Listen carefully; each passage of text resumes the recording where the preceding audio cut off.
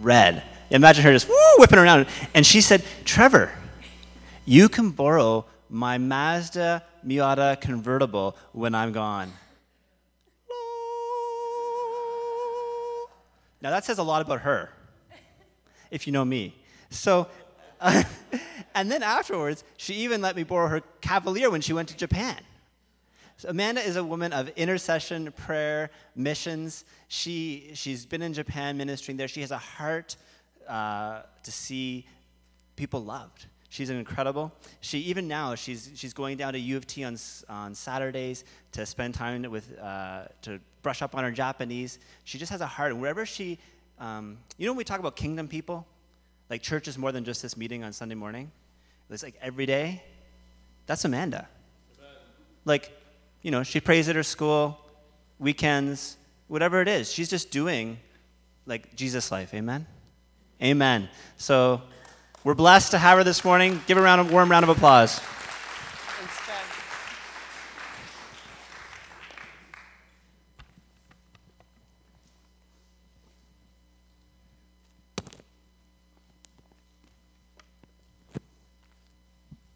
Morning.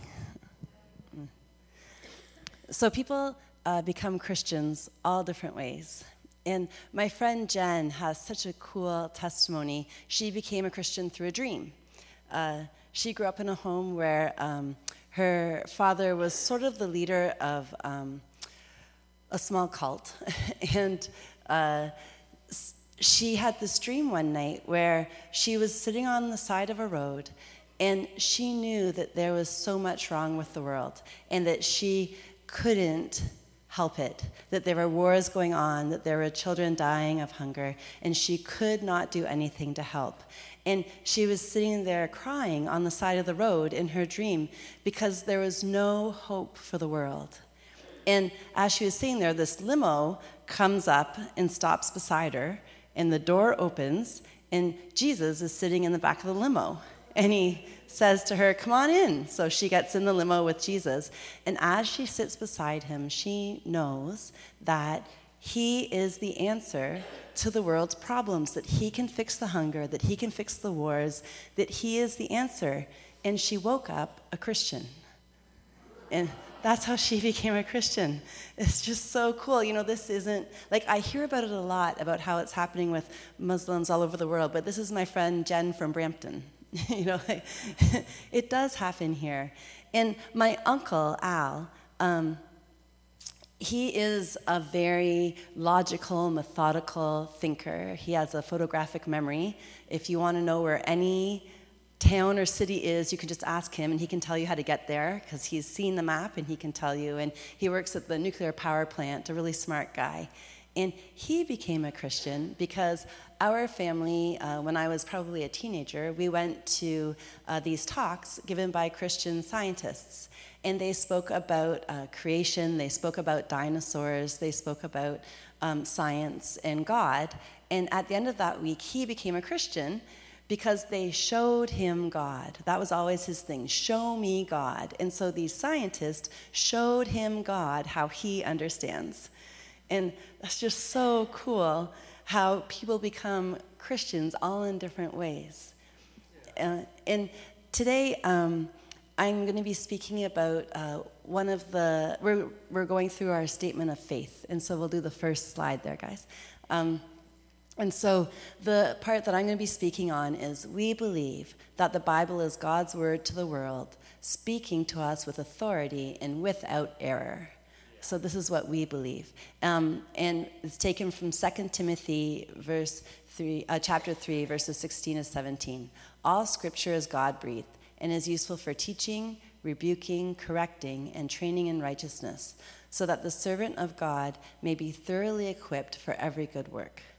I spoke before about evangelism and talked about a whole bunch of different tools that we can use to share the gospel. And I spoke about how we need to find our own style of sharing the gospel, and who are we and how will we share, and to be ready. And today I want to give another tool, how to be ready.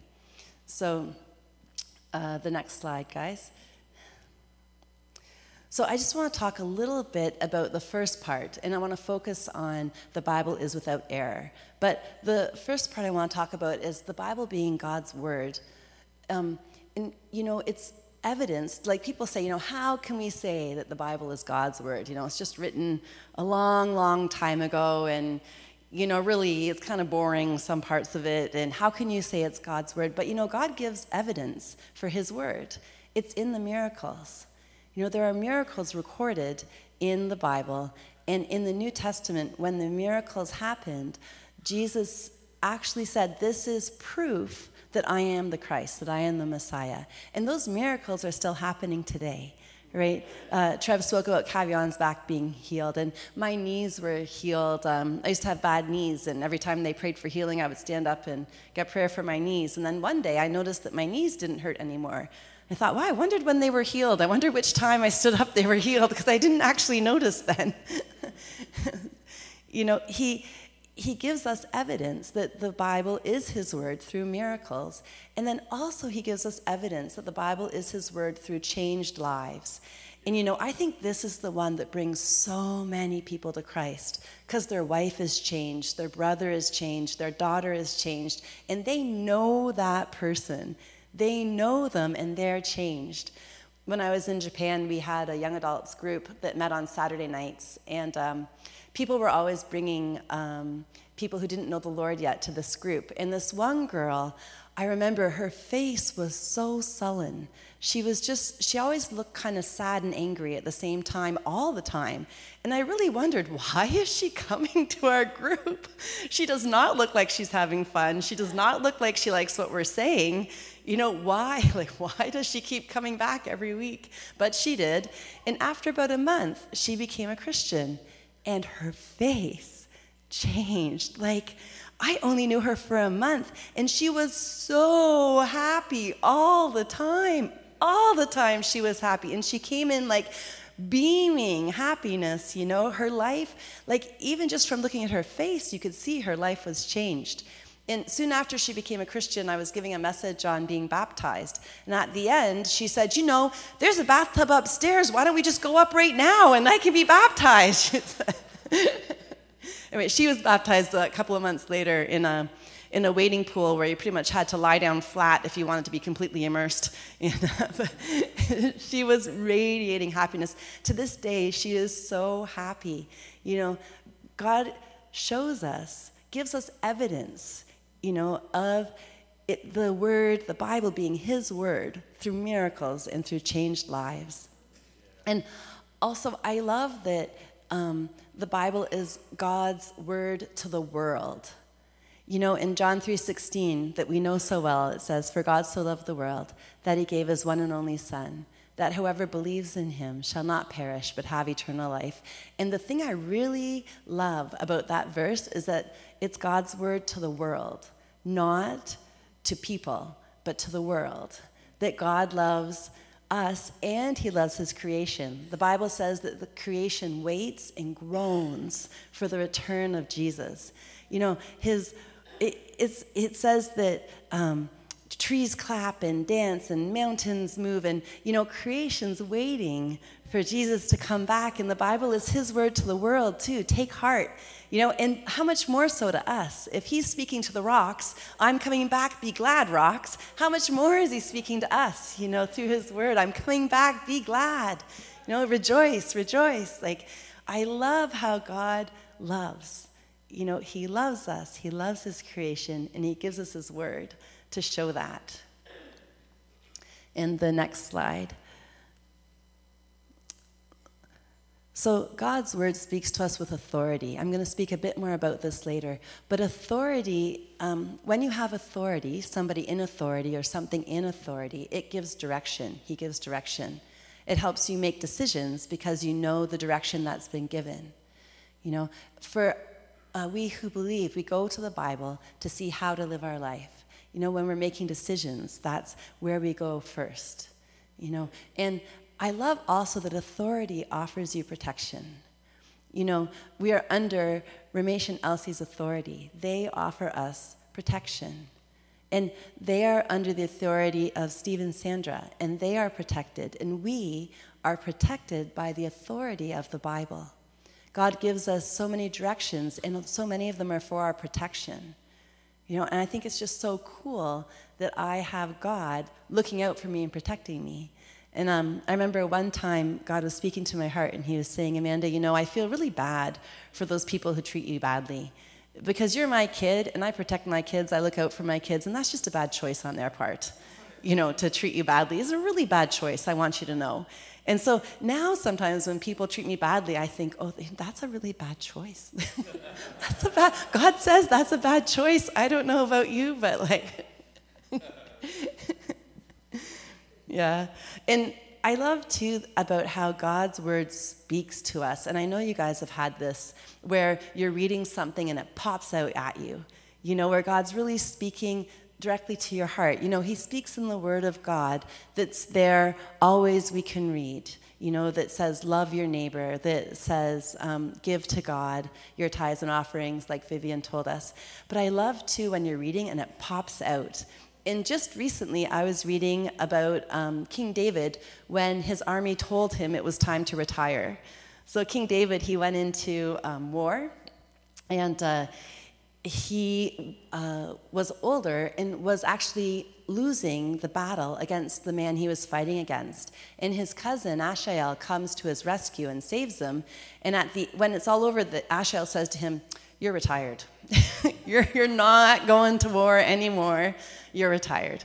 And he says, okay, I agree. And what happens next, it says David retires. It doesn't say he retires. It says, he stopped going to war. And then right under that, it lists 4 giants that his army killed in the next battle. And I thought, how cool is that David starts his career giant slaying. That was his first act in battle, was to kill a giant. And when he retires, his legacy is that his army is still killing giants. And that just popped out to me. I'm like, wow, I want that to be my legacy, that, my people that I'm training kill giants. That's so cool. Also, I really love Psalm 150, verse 4. Praise him with tambourine and dancing, praise him with strings and flute. Because I don't have a tambourine, but I have a guitar and a flute, and I love to dance. So maybe you have your own verses that just pop out to you, or your verses that you love, where God really speaks to you. Yeah. And the next slide. What I want to spend most of my time on, though, is that the Bible is without error. We believe that the Bible is without error.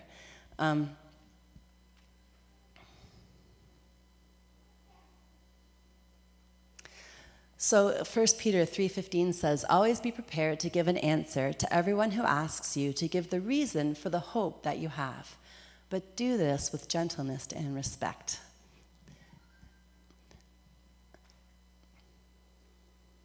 Yeah, so I think we're going to go on to the next slide, guys.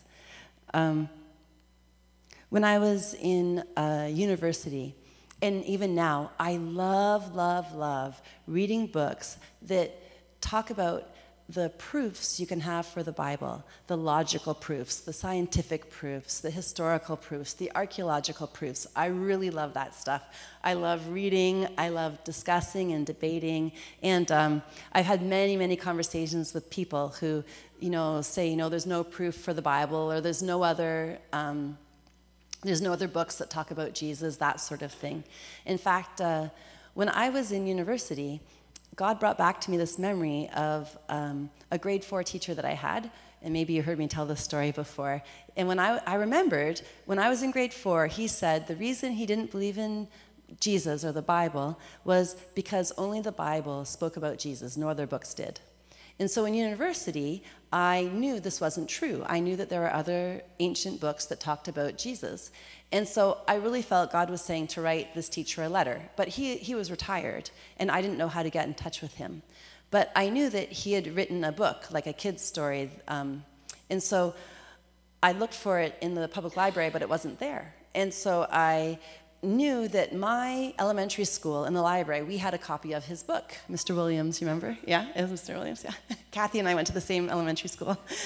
So I was going to go it was in the summer, and like Hope, the caretaker, was there and explained to the caretaker what I wanted. Maybe I could write the publishers and they would pass on. That was the only thing I could think of.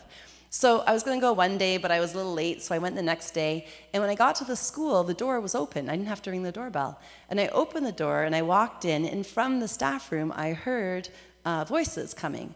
And so I walked into the staff room, and there was Mr. Williams speaking to the caretaker. I said, "Oh, Mr. Williams, I have a letter for you." And so we talked for maybe half an hour about the different proofs of the Bible that there were, and I gave him the letter, and then we corresponded back and forth another few times about that. So I really love this stuff. This is how my uncle became a Christian. This is so cool. I have a friend who's Muslim. We've been friends since we were 8, and we decided one summer that I would read the Quran and she would read the New Testament. And so I didn't only read the Quran, I also read books on witnessing to Muslims that summer. And so I think she made it through Matthew, and I made it through the Quran. And so we talked back and forth about the differences between the Quran and Matthew, because that's what she'd read, and what that meant in our faith. And she's not a Christian yet, but I've been praying for her since she was 8, so I believe that she will one day become a Christian, So what's on the screen right there are my favorite tools that I use when I talk about this sort of thing. So More Than a Carpenter by Josh McDowell is a very small, easy-to-read book. It's quite old now, but it really is my favorite of all the books because it's so easy to read. Anyone can read it, and I think he makes a really good case for people logically, scientifically, archaeologically, historically. Also, The Case for Christ by Leif Strobel is more recent, although it's still a little bit old now. And he was a lawyer, and he goes into more detail than Josh McDowell does. And he talks about things. I think his book is more suitable for sort of university student people who really like the deep thinking type thing, whereas Josh McDowell's book is sort of for anyone. That's my personal opinion. And then Ravi Zacharias is the current person who really is the leader in this sort of thing right now, and you can find him all over YouTube. That rzim.org is his website, and also I like the website bethinking.org. It has lots of podcasts, lots of articles. But what I find is when you're talking like this, there's different people who want to talk about the proof for the Bible. Can you prove it? Can you prove it? There's sort of two categories. The first category is people who are looking to justify their lifestyle. They're not really looking for the truth. They're looking to win an argument with you so they can continue living how they're living and not feel bad. In that case, I find it's really a waste of breath discussing with them. And if I am speaking with someone who asks questions, usually then I tell them, here's some books you can read, go ahead. But then sometimes you get the people who are really searching. Yeah. And the way I find I can tell people who are really searching is that they've looked into a lot of different things. They'll say, I looked into the Quran, I looked into Buddhism, meditation, yoga, I've looked into Christianity, and they have questions like, what is our purpose in life? And why am I here? And, how can you really believe the virgin birth happened? It's so exciting when people start asking these questions. And here's where, you remember the verse said, give your answer with gentleness and respect. Because I find these people get very into it and excited, and because they're really searching, they really want to know, and sometimes they really argue, and and you give your answer, but when you give it with gentleness and respect, even when they're angry or very animated, they come back the next day and they say, I thought about what you said. That's what happened. I thought about what you said. And because you said it with gentleness and respect, they come back. So it's so fun talking with people like that. Just so exciting.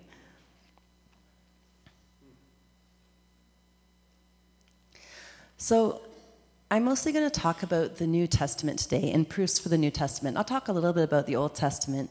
The reason is when people have questions, the questions are usually about Jesus.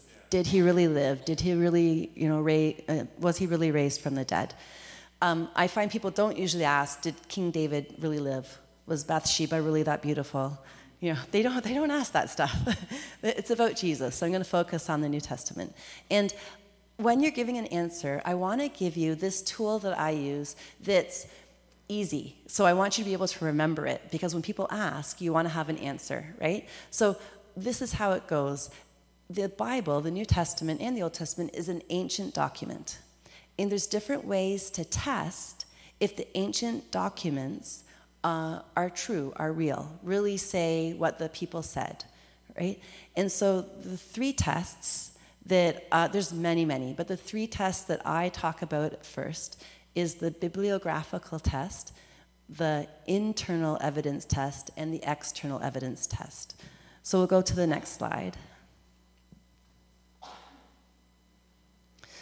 Okay, so with ancient documents, we don't have the book of Matthew written by Matthew. We don't have 1 Peter written by Peter, because that was lost. Peter wrote 1 Peter, he sent it to people, they read it, their 3-year-old son chewed it up and spit it out. We don't have those documents anymore.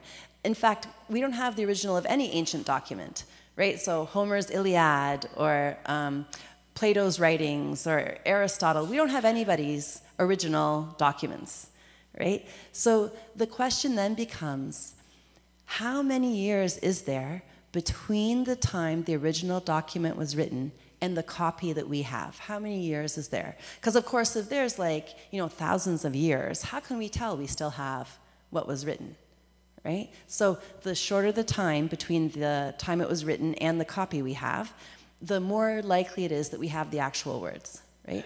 And the second question is, how many copies are there? Because if there's only one copy, well, if they made one mistake, then there's a mistake. But if there's lots of copies, right, then we know that it's easier to see that there would be less mistakes. Okay, so the truth is, with the New Testament, the very oldest fragment of the New Testament we have, it's a little piece of paper. It's from John. It has 3 verses on one side, 2 on the other side.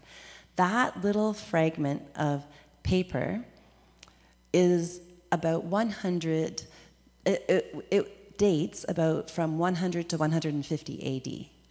So if Jesus died in 33 AD, and the Bible is written over the next 60, say 100 years, that means that little fragment is somewhere between 50 to 100 years after the original book of John was written.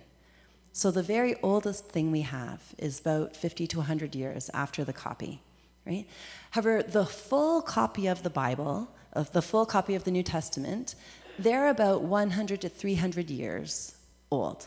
So the New Testament was written, and the copy we have is about 100 to 300 years old. So, and we have many thousands of copies. There's 20,000 copies of the New Testament, ancient writings.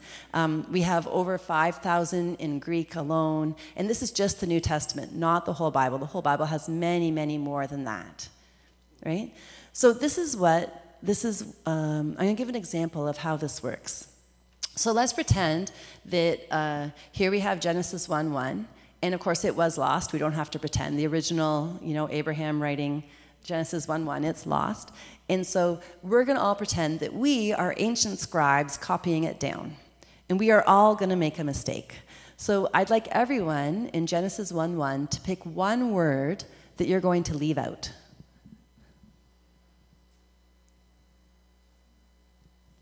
Okay.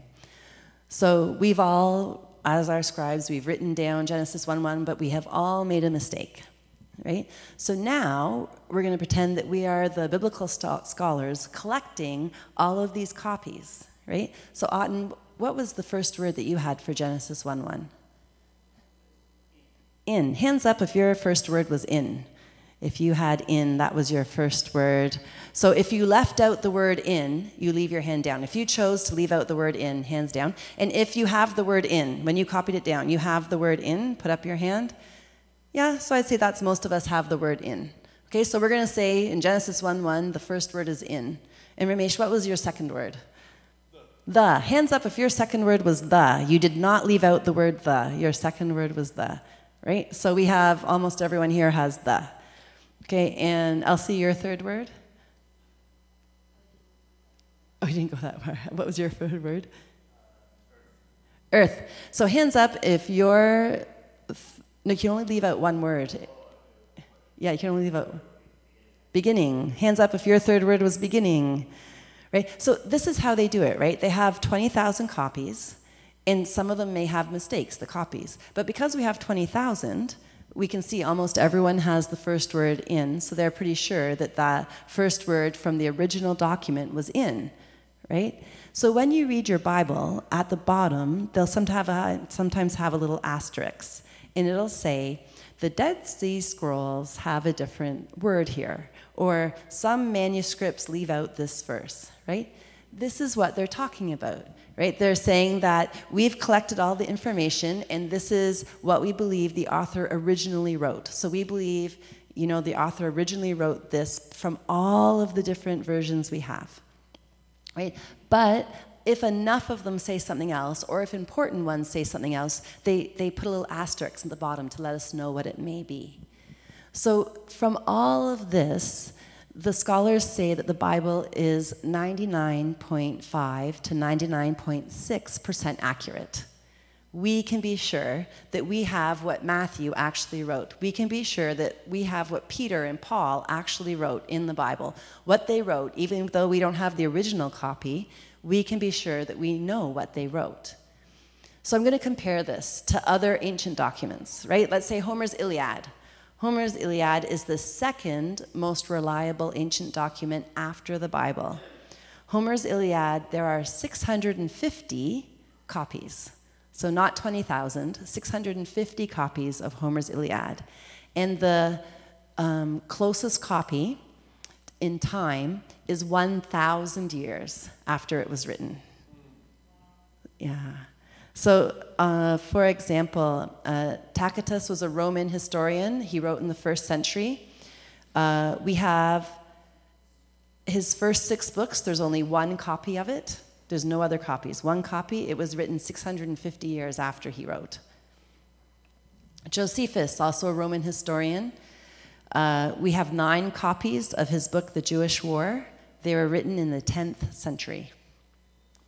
So you can see, compared to these other ancient documents, the Bible is so accurate. So if people say, we have the words of Plato, we say a platonic relationship comes from Plato, right? If you think that that really is what Plato taught about, then you must also, if you're using the same tests, believe that we have what Jesus said, that we have what Matthew wrote, that we have what Peter and Paul wrote.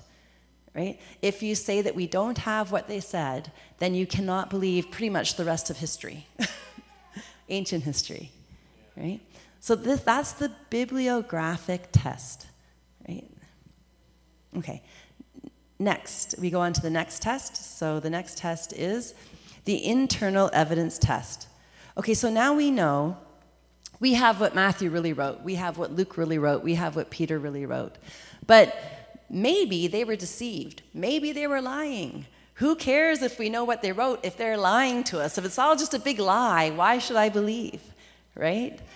And this is what people say, like they were deceived, even in the Bible it says that there's a rumor that his disciples came and stole his body at night. Maybe it, that didn't really happen. So we want to ask, is it just legend? Is it just legend, right? Is it, they heard the story and so they wrote it down, and nobody really knows. So, but if you look in Luke chapter 1, verse 3, Luke says that the eyewitnesses told him the accounts he wrote. In fact, Luke says, I looked into it very carefully. I was careful to write down what the eyewitnesses said. The same as 2 Peter 1:16. He says, I was an eyewitness to this. I'm telling you what I saw. And in 1 John 1:3, John says, I heard these things and I saw these things, right? So they're claiming, that they were eyewitnesses. It's not just a legend. I heard it, I saw it. So then the second question is, okay, they believe it. So it's not just legend. They believe it. They saw it. Were they deceived? Yeah, were they deceived? So here's the thing about the New Testament writers. They were so confident that they weren't deceived. When they wrote, they said, you guys who don't believe know that what I'm saying is true. You know that these things happened, right? So in Acts 22, Peter is speaking. He says, men of Israel, listen to these words. Jesus the Nazarene, a man attested to you by God with miracles and wonders and signs which God performed through him in your midst, just as you yourselves know. You know, he's saying, listen, if I'm wrong, if I'm deceived, you can come tell me. If he didn't really work miracles, you can come and tell me because you saw it. You know, he's saying, I'm so sure I'm not deceived. And if I am, you can say so. You know, but they didn't say so. And in Acts 26:26, Paul is in chains for the faith. Pretty much Paul's in jail because he won't give the guy a bribe to get out. The guy's waiting for a bribe. Paul doesn't give it. He stays in jail. And so King Agrippa comes to hear his case. And so King Agrippa is sitting there listening, and Paul hits him with the gospel. Hey, King, listen to this. Jesus loves you. He died for you. Come join us. And King Agrippa says, you're crazy, Paul. I'm not joining you. And Paul says, for the king knows about these matters, and I speak to him also with confidence, since I am persuaded that none of these things escape his notice. For this has not been done in a corner. King Agrippa, you saw it. You know it. You know about this. You know I'm not crazy. You know I'm not crazy. I just like to repeat that over again. Sometimes I know I'm not crazy. I know I'm not crazy. Just by the by. Right? So they weren't deceived. They said to the people, tell me if I'm deceived. You know what happened. And the people, they didn't say, you're crazy. Well, they said you're crazy, but they know they're not. The Bible was written, the New and Old Testament was written over 1,500 years. Almost 40 authors, 66 books, they all point to Jesus, right? They all point to Jesus.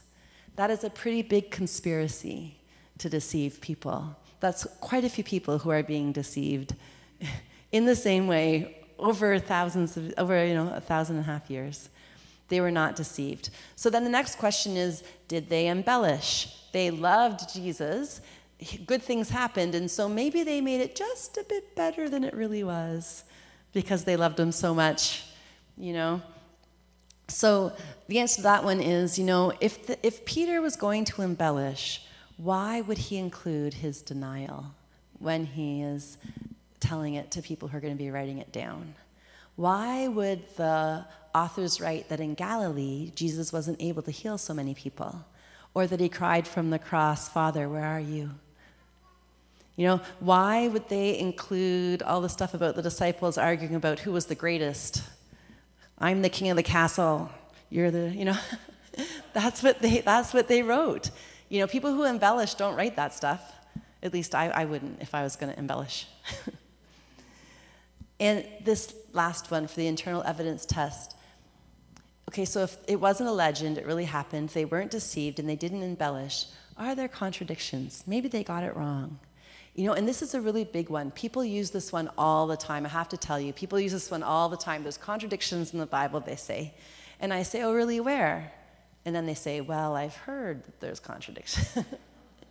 When people say that to you, ask them where. Because most times they don't know. It's the rare person who's going to come up with this verse and that verse. I really challenge people, know it yourself, So when they say there's contradictions in the Bible, I say, okay, where? So I'm going to give you a couple of examples of where people might say, although I doubt that many people will.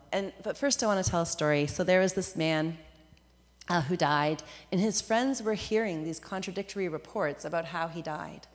One friend heard that he died of a heart attack, and another friend heard that he died in a car accident on the way to the hospital.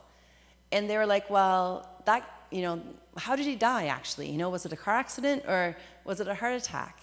And what they found out was that actually he'd had a heart attack. And The ambulance was called, and the ambulance came and got him and was taking him to the hospital. And on the way to the hospital, the ambulance was in a car accident, and he died.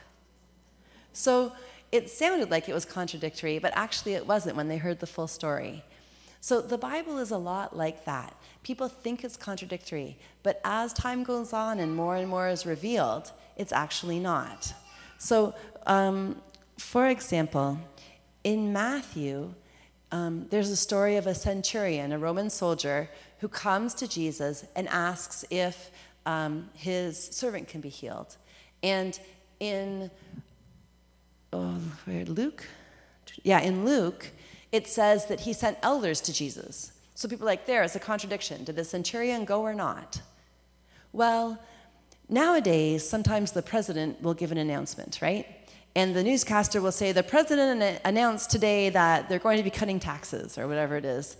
But actually, it wasn't the president that announced it. It was actually the press secretary. Read a speech written by speechwriters that the president saw and said, okay, sure. But nobody says, you're lying, the press secretary said that, not the president. Because we all know that the press secretary speaks for the president, right? So in the same way, the elders that he sent were speaking for him, and people in that time would have known that. So they say that the centurion came, but really it was the elders that he sent speaking on his behalf. It's not a contradiction. Right? You have to know the full story. Also, in Mark, it says that as Jesus was leaving Jericho, he healed a blind beggar.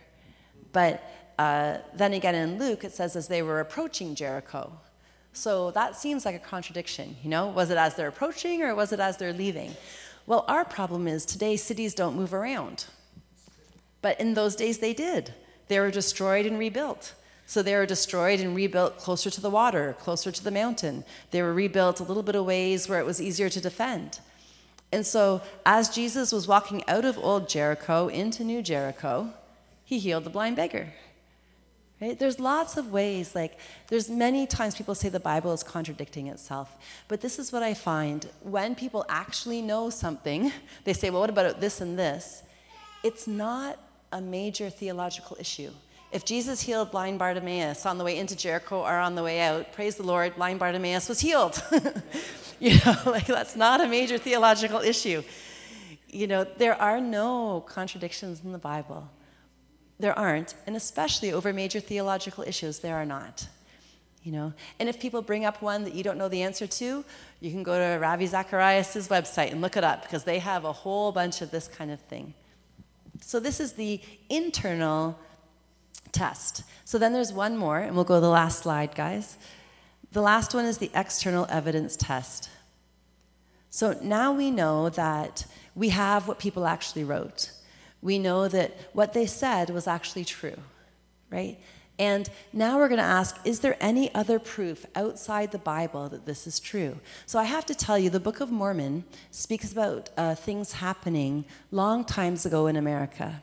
And if you go to archaeologists and ask them, have you found any proof of the Book of Mormon? They will say no. Have you found any other texts that tell the same thing as the Book of Mormon? They will say no. There is no external proof for the Book of Mormon. Right? However, for the Bible, there is. There's other ancient texts that talk about Jesus. And the most famous is Josephus, who I mentioned was a Jewish Roman historian in the 1st century. And in his book, Antiquities, he talks about James, the brother of Jesus, who was called the Christ, and he talks about how James died. So here we have not only that Jesus was called the Christ, but that he had a brother James, and that James was martyred. Now, Josephus has other places where he speaks about Jesus, but those places are more contested or argued in the academic circles. This, however, this quote is not. Everyone agrees, yes, Josephus wrote this quote.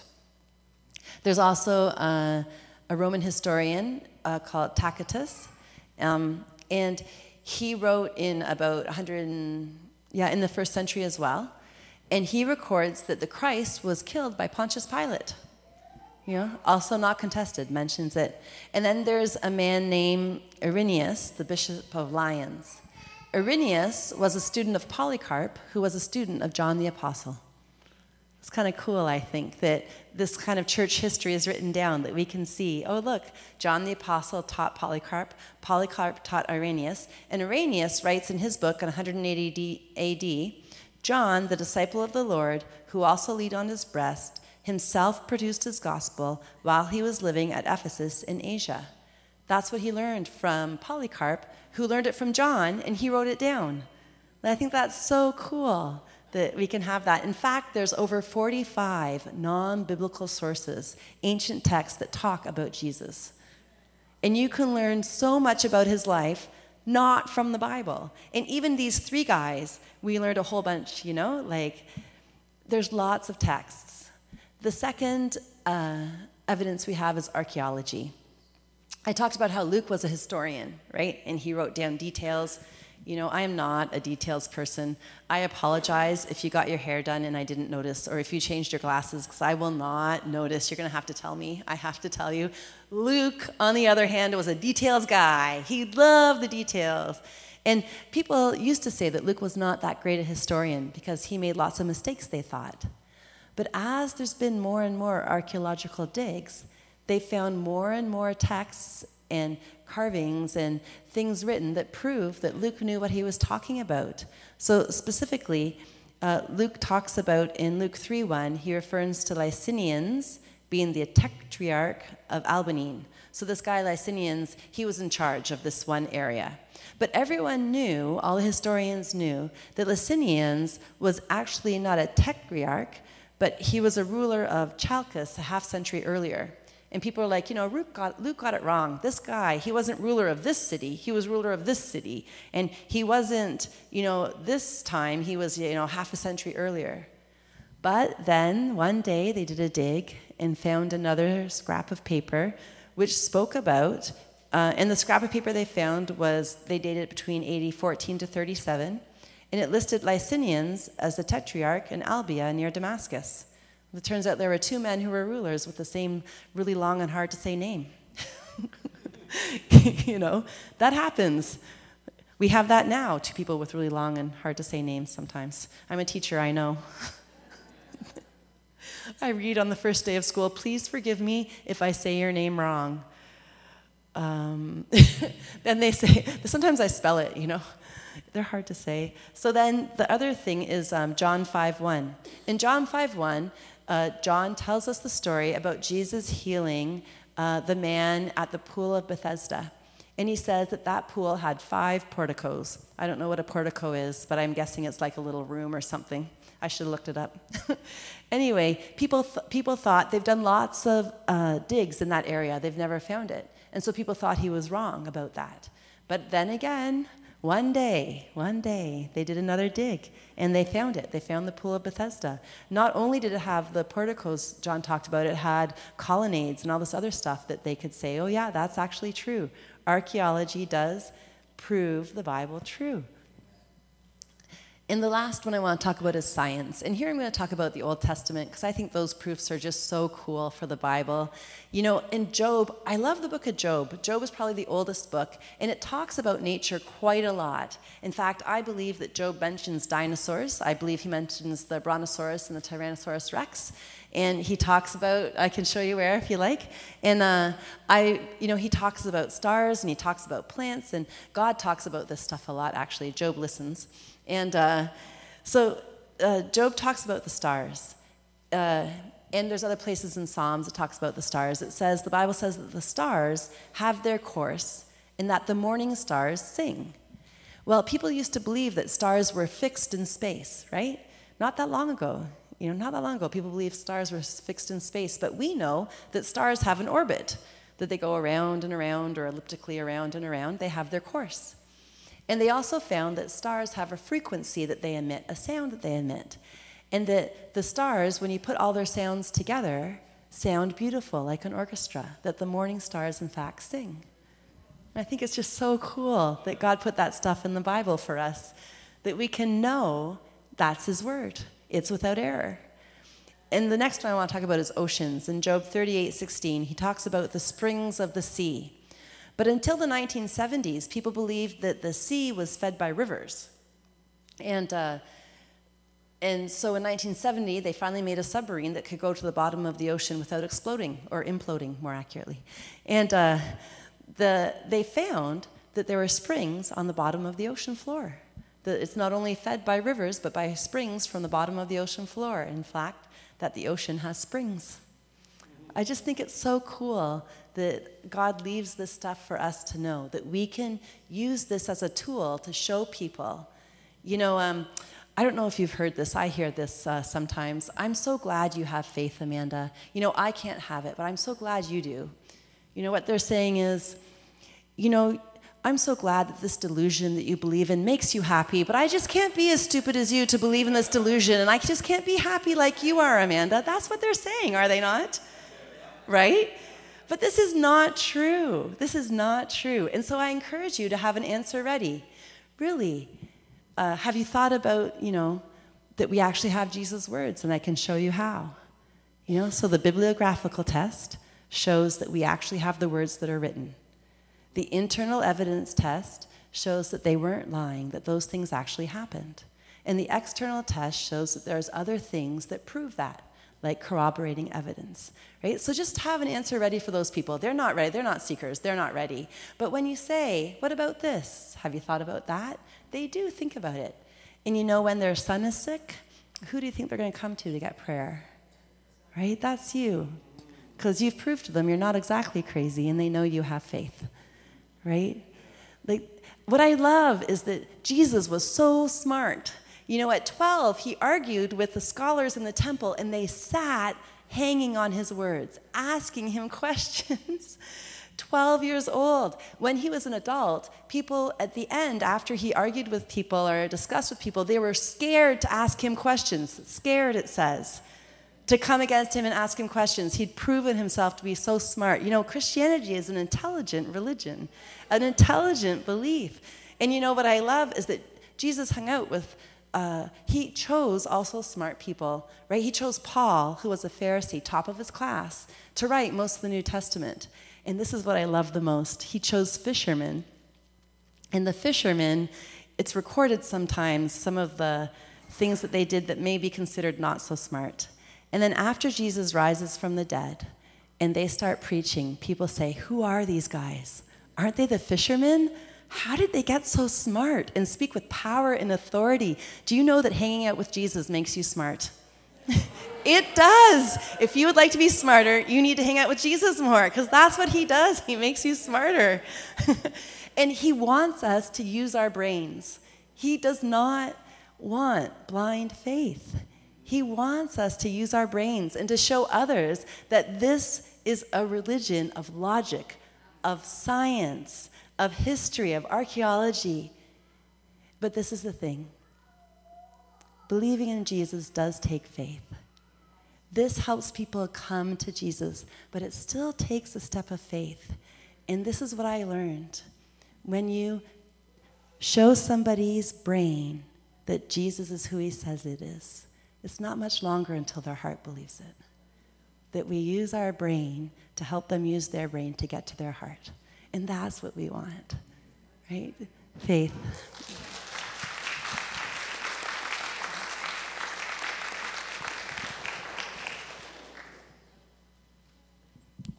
Should I pray? Okay.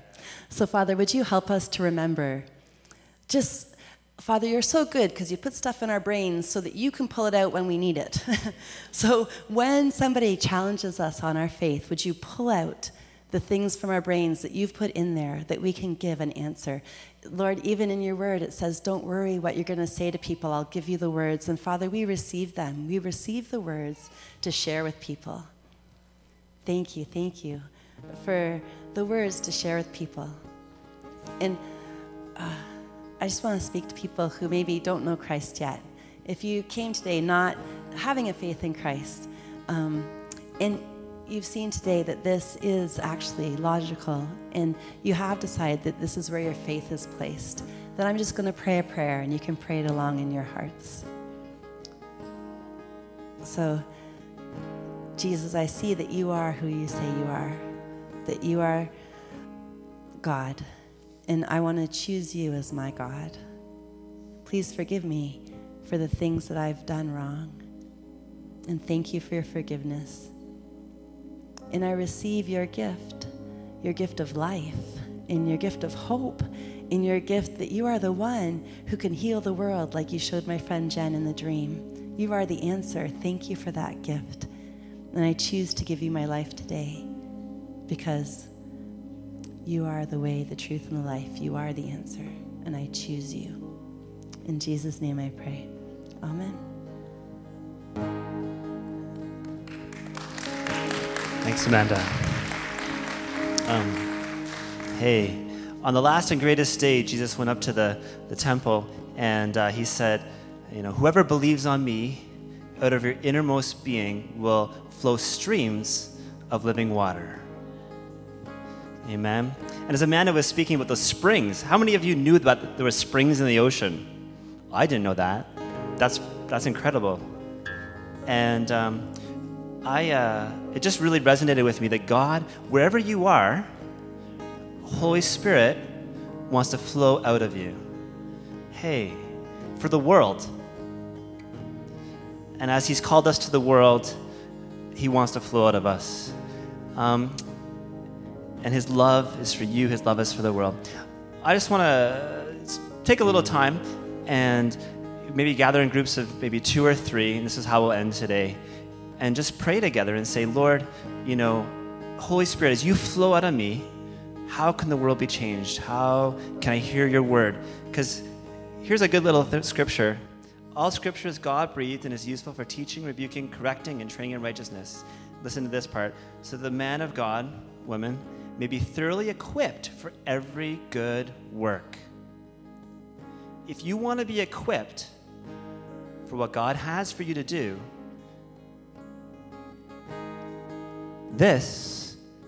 God's word is where you're going to get equipped. This is it. Amen? Every good work. It doesn't matter if you're a nurse, doctor, teacher, whatever it is. It's God's word, as Amanda was sharing with us today, that's going to equip you to do that. We can stand on God's word. So I just want, if you can just gather in groups of 2 or 3 and ask Holy Spirit to flow, pray for each other, minister to each other, that Holy Spirit would flow in your sphere of work, in your life, that all the works God has called you to do will be accomplished. Amen? Amen. So just gather around groups 2 or 3, minister Holy Spirit to each other, minister the word. So yes, Lord, Holy Spirit flows, spring up within us, Prepare us with your word that we may do the good works which you have called us to do. Hey, that we may be thoroughly equipped for every good work. We bless you, Lord.